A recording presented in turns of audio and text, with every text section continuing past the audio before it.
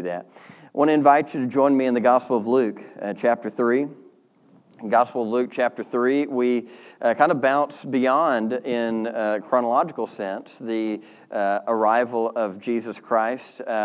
And we look at John the Baptist, because I think he has something to teach us today about Advent, about waiting, about the coming of King Jesus. So we're going to look at his message. Got a little bit of reading to do today as we look at Luke chapter 3, verses 1 through 20. In the 15th year of the reign of Tiberius Caesar, when Pontius Pilate was governor of Judea, Herod, tetrarch of Galilee, his brother Philip, tetrarch of Iturea, and Trachonitis, and Lysanias, tetrarch of Abilene, during the high priesthood of Annas and Caiaphas, the word of God came to John, son of Zechariah, in the wilderness. He went into all the country around the Jordan, preaching a baptism of repentance for the forgiveness of sins, as is written in the book of the words of Isaiah the prophet, a voice of one calling in the wilderness, prepare the way of the Lord, make straight paths for him. Every valley shall be filled in, every mountain and hill made low. The crooked road shall become straight, and the rough ways smooth. And all people will see God's salvation. Jesus said to the crowds coming out to be baptized by him, you brood of vipers, who warned you to flee from the coming wrath? Produce fruit in keeping with repentance, and do not begin to say to yourselves, we have Abraham as our father. For I tell you that out of these stones God can raise up children for Abraham. The axe is already at the root of the trees, and every tree that does not produce good fruit will be cut down and thrown into the fire. What should we do then? The crowd asked. John answered, anyone who has 2 shirts should share with the one who has none, and anyone who has food should do the same. Even tax collectors came to be baptized. Teacher, they asked, what should we do? Don't collect any more than you are required to, he told them. Then some soldiers asked him, and what should we do? He replied, don't extort money and don't accuse people falsely. Be content with your pay. The people were waiting expectantly and were all wondering in their hearts if John might possibly be the Messiah. John answered them all, I baptize you with water, but one who is more powerful than I will come, the straps of whose sandals I am not worthy to untie. He will baptize you with the Holy Spirit and fire. His winnowing fork is in his hand to clear his threshing floor and to gather the wheat into his barn, but he will burn up the chaff with unquenchable fire. And with many other words, John exhorted the people and proclaimed the good news to them. But when John rebuked Herod the tetrarch because of his marriage to Herodias, his brother's wife, and all the evil things he had done, Herod added this to them all. He locked John up in prison. Let's pray. Father, I pray that we'd learn from this man who lived so many years ago, who lived a life of passion, of faith. God, I pray that we would learn from his message, that we'd hear the urgency, the weightiness of his message, and we'd begin to reflect on what that means for our lives today. Pray your blessing over your word. It's in Jesus' name we pray. Amen. You may be seated. Have you ever been to maybe a holiday meal, Thanksgiving, Christmas, whatever? And maybe if you're a big family like I did, a lot of folks there. And maybe this is your experience, that there might be one who kind of comes in and you'll extend pleasantries. But over the next few hours that you're there, you're going to make sure that you're not caught alone in a room with them, having to engage them in conversation. Because whatever the conversation is, they haven't quite got the memo that you're not supposed to talk about politics and religion. They're going to dive right in, talk about the controversial things. And not only that, they expect you to have a response. They expect you to give them some feedback. Well, what do you believe on these matters? They expect you to take a side. This basically is John the Baptist. He is a character in the Bible that perhaps you would not much want to hang around in some respects. Fleming Rutledge said, who among us would tolerate John the Baptist for even a few moments? Because he was weighty, he was controversial, he was in your face, he was fiery, he wore camel's hair, he ate locusts and wild honey, and he wanders around the desert calling people a brood of vipers, baptizing people, and he was always in the thick of it. with the Pharisees, with the scribes, with the religious elite of his day.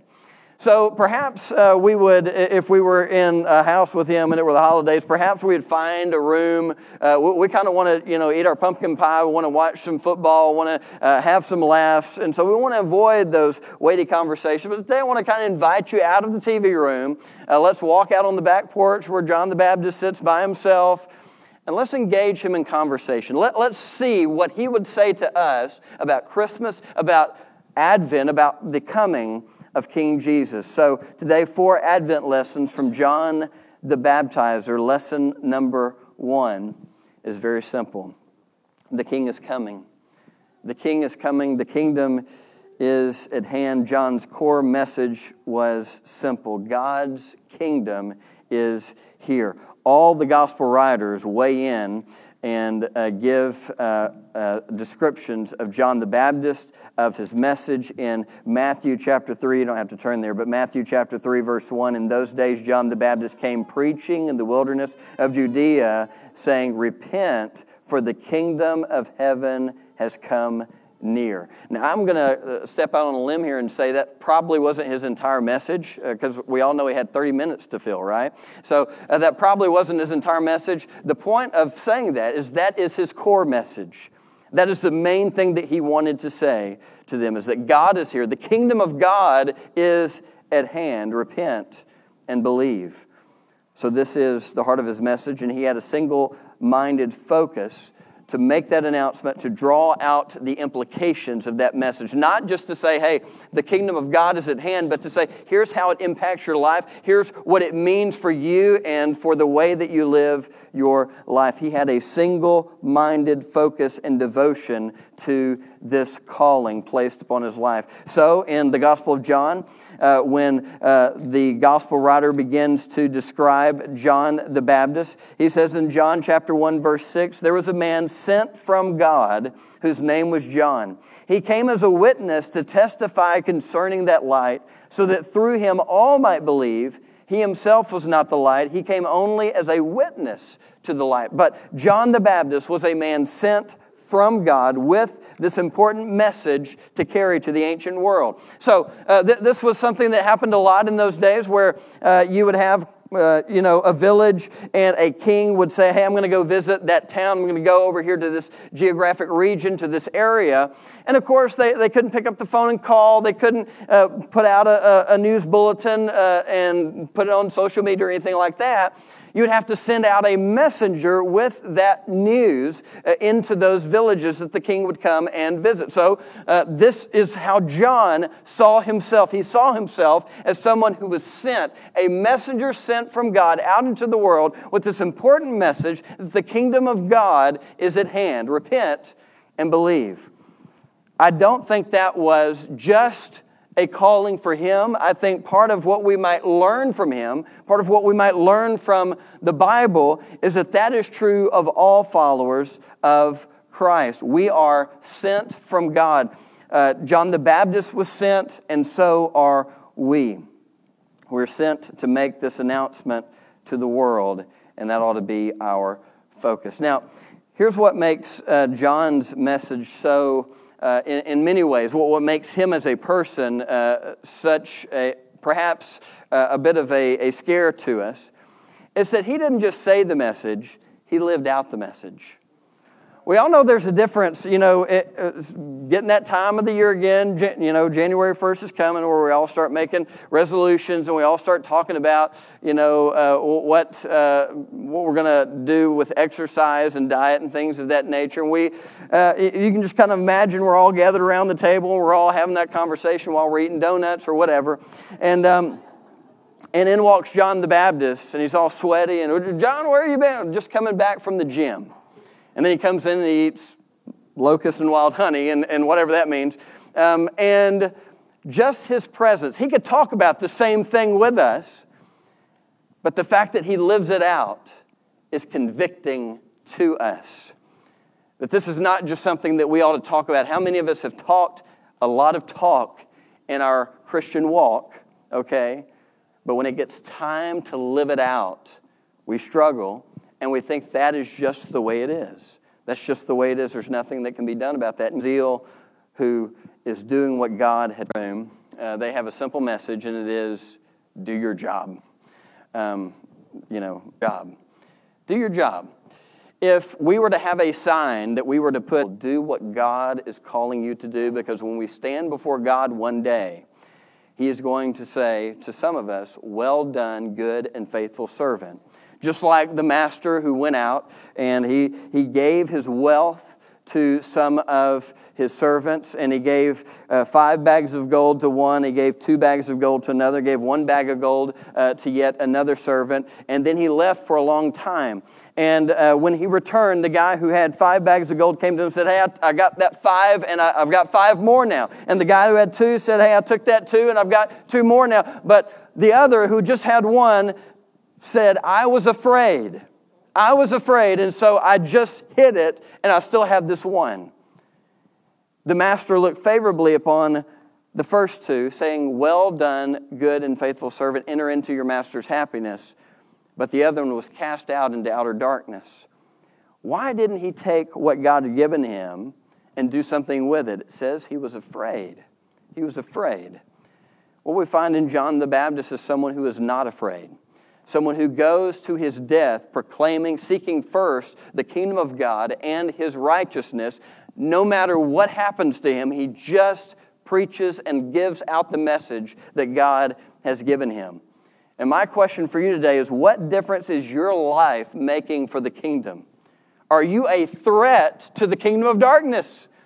Are you someone that the devil has to strategize about it all because you're being faithful to the Lord, you're carrying out His message in your life? What difference are you making for the kingdom?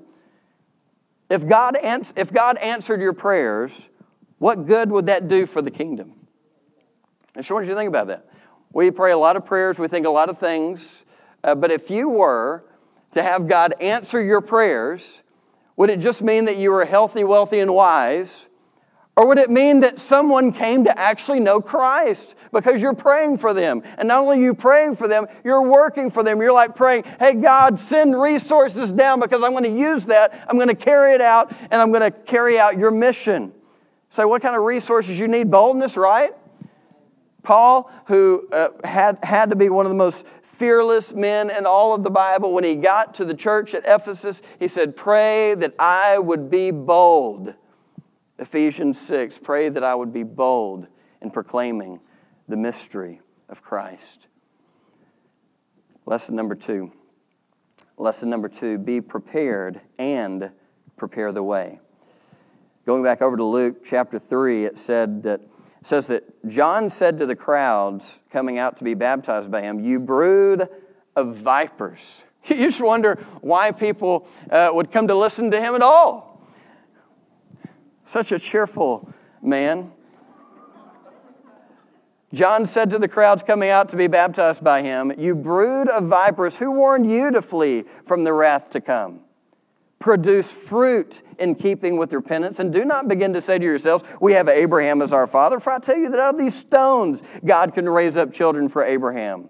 The axe is already at the root of the trees, and every tree that does not produce good fruit will be cut down and thrown into the fire. So the next part of John's message was to prepare the way of the Lord.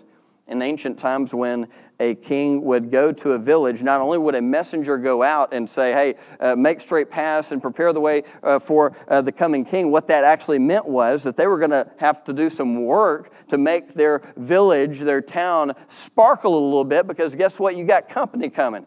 How many of you, when someone's coming to your house, maybe you got the holidays coming up or whatever, how many of you do a little work inside the house, outside the house to prepare, because guess what? Someone's coming to your house. Okay, some of you do, right? Some of us do. Some of us are scurrying around like crazy, right? But the reality is, the same kind of dynamic took place in the ancient world when a king would come. They would go out, they would make straight pathways, they would smooth out the roads, they would make it to where it was easy travel into their village, because everybody wanted to gather around and see the spectacle of the emperor entering in to their village. John says, prepare the way of the Lord. Now, I don't think he means for us to go out here on I-35 and get to work, although that would probably be helpful. I think what he means is what he attaches to the beginning of his statement: repent, for the kingdom of God is near. Repent, for the kingdom of God is near. How do we prepare? We actually repent, which does not just mean feeling sorry for something that you've done.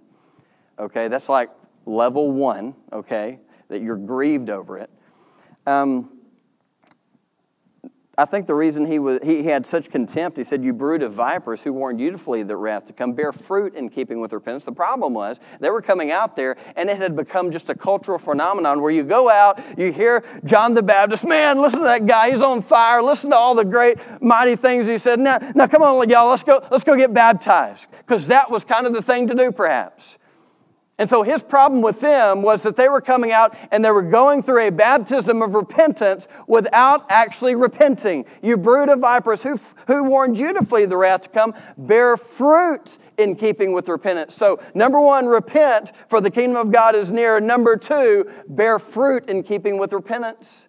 Repentance does not just mean that you feel sorry for something you've done. It means that you actually reorder and reorient your life after Christ, to do what God has called you to do. It's not just that you're supposed to seek first His kingdom, it's that you're supposed to seek first His kingdom and His righteousness, and these things will be added to you. Does God care about your luxury items? Is God impressed with you developing your golf skills when you don't even know how to articulate the gospel? Come on now. If we know how to swing a golf club and I don't really know how to share the gospel, then what are you doing with your life? What are you spending your time doing in this life if you know how to do one but not the other? Did you hear about the scandal in Saudi Arabia? There's a big scandal in Saudi Arabia. Saudi authorities have conducted their biggest ever crackdown on camel beauty contestants that received Botox injections and other artificial touch-ups. The state-run Saudi press agency reported Wednesday with over 40 camels disqualified from the annual pageant. I hope you didn't have your money on one of those. But as crazy as that sounds, the purse is $66 million. $66 million. And we look over there and we laugh, man, look at how they're wasting their money. And then we'll go home and we got like 55 sports channels that we have to watch each and every one. What's the difference? I mean, really, what is the difference? Over there they have camels, we have Deflategate over here. Home for us. When John the Baptist looks at us and says, "You brood of vipers, you bear fruit in keeping with repentance." That's a different word. It's offensive to us.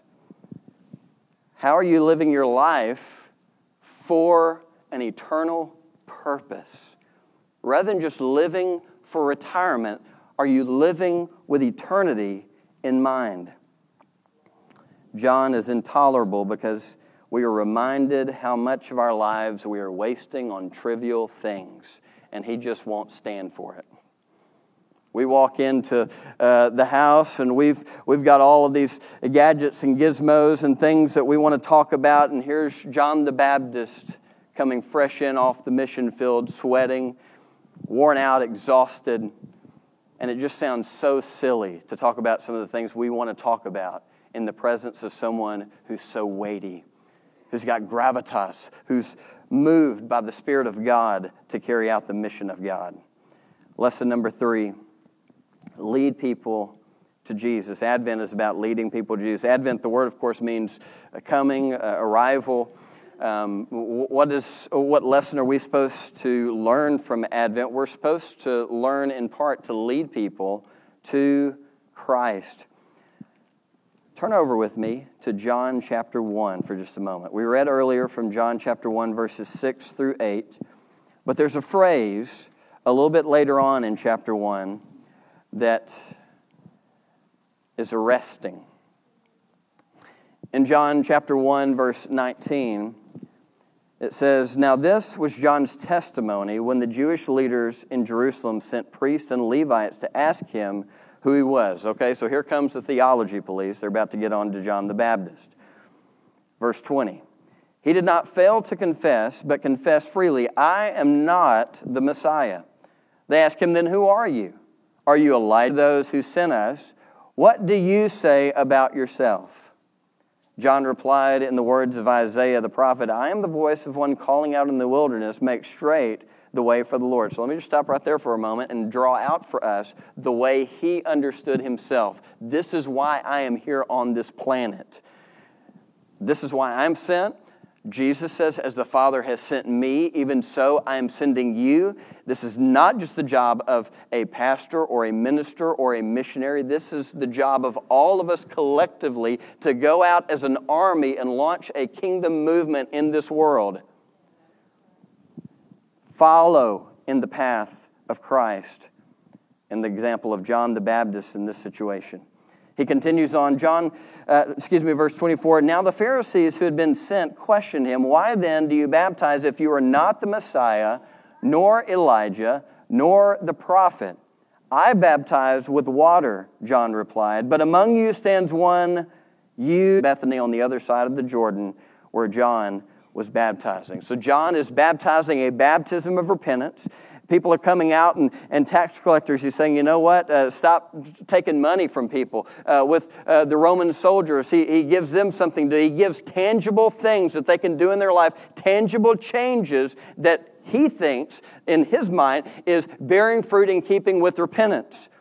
But then, as we come to John chapter 1 and verse 26, he says, "I baptize with water," John replied, "but," and listen to this phrase, let it just catch your heart, easy to read over it, "among you stands one you do not know." In other words, he's in your presence. He's on the scene.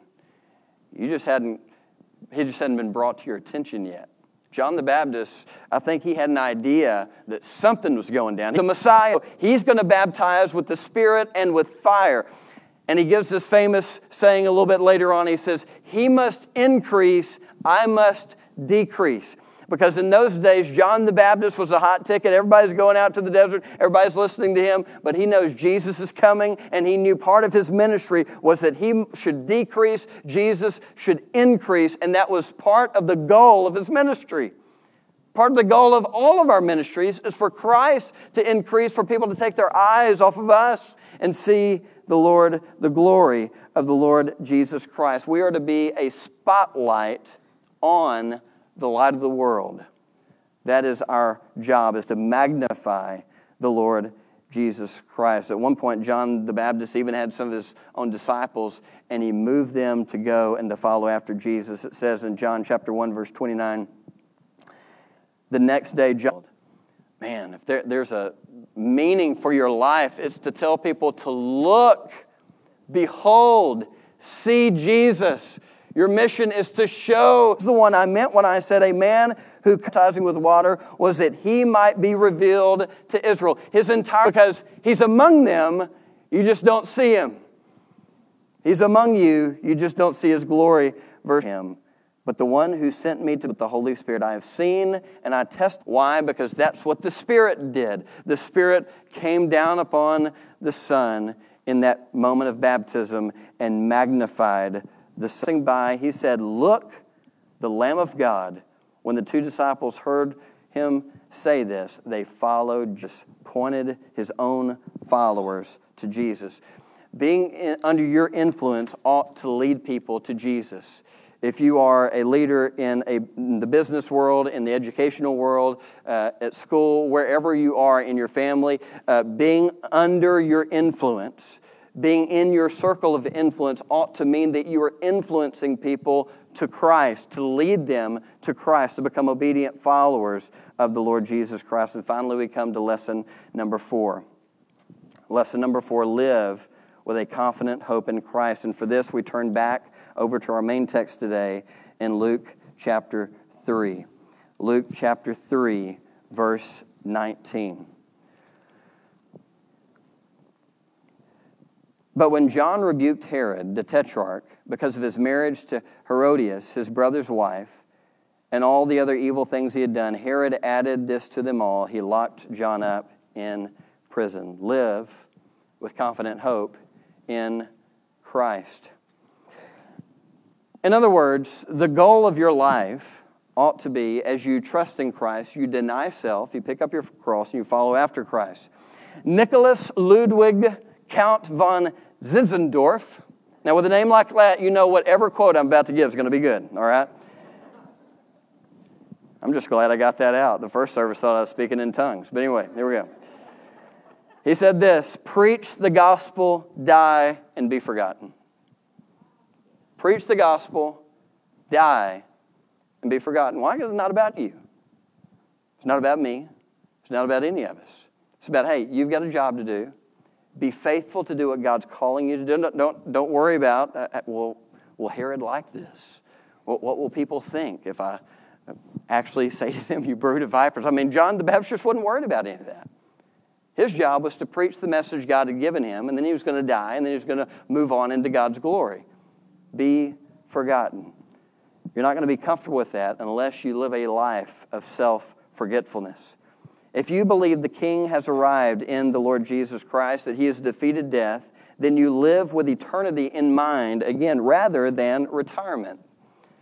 Richard Baxter said, the great Reformed preacher, he said, I preached as never sure to preach again as a dying man to dying men. As someone who said, hey, this might be my last day. I don't know that I'm going to get another chance to do this. I'm not going to have another shot at this day.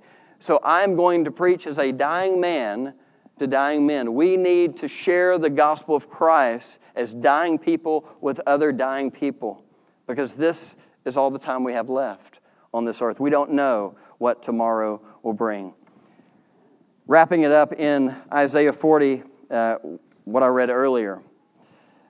It talks about, let me not get ahead of myself. In John the Baptist, he talked about people will see the salvation of their God. Now, if you'll remember from earlier when I read from Isaiah, it was a little bit different. It says, Isaiah 40, verse 5, and the glory of the Lord will be revealed, and all people will see it together, for the mouth of the Lord has spoken.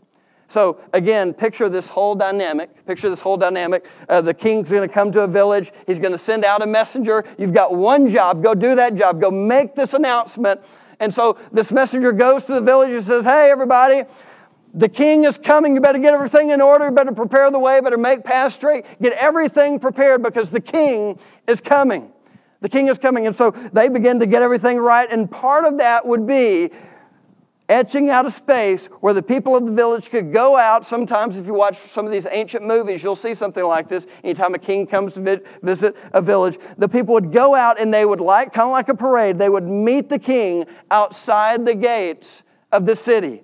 And everybody wants to get there, because this isn't a normal Tuesday, okay? Normally in the ancient world, they didn't have TV to watch the president or the king 24/7 and see what was going on, okay? So they probably didn't even know what he looked like. So here's your opportunity. Go out and see the spectacle, see the glory of the king entering in to the town, who, by the way, is for them, in their minds, their salvation. Isaiah says, let's go out and let's see. John the Baptist said, we're going to see the salvation of our God. Isaiah said, we're going to see the glory of the Lord. The glory of the Lord is going to be revealed. Folks, if I could invite you to do something today, it's hear this message. The King is here. The kingdom of heaven is near. Set your lives in order. Reorder your lives. Get ready for the coming of the King. He's come once. We have this gospel message. Jesus died on the cross for our sins. He was buried. God raised him from the dead. But listen to this. He ascended to the right hand of God the Father, where he is interceding for his people right now. And one day, we do not know the day or the hour, one day the King is coming. So, repent. Get yourselves in order, because when the King comes, those who are his children are going to go out and we're going to meet him and we're going to see the glory of the Lord. That's what this life is about. We're being prepared and we're preparing others for that day. My question is, if He were to rend the heavens today and come down, would you be ready? Now, some of you, if I said, hey, right after church, hey, would it be okay if I came over to your house right now to eat dinner? Okay? I might just try this out sometime. No. Well, some of you be like, come on, brother. Love that.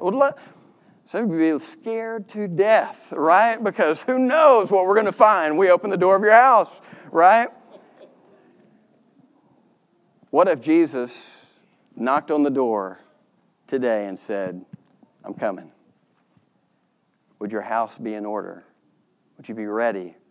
Would that be the scariest thing that you've ever heard, that the King is coming?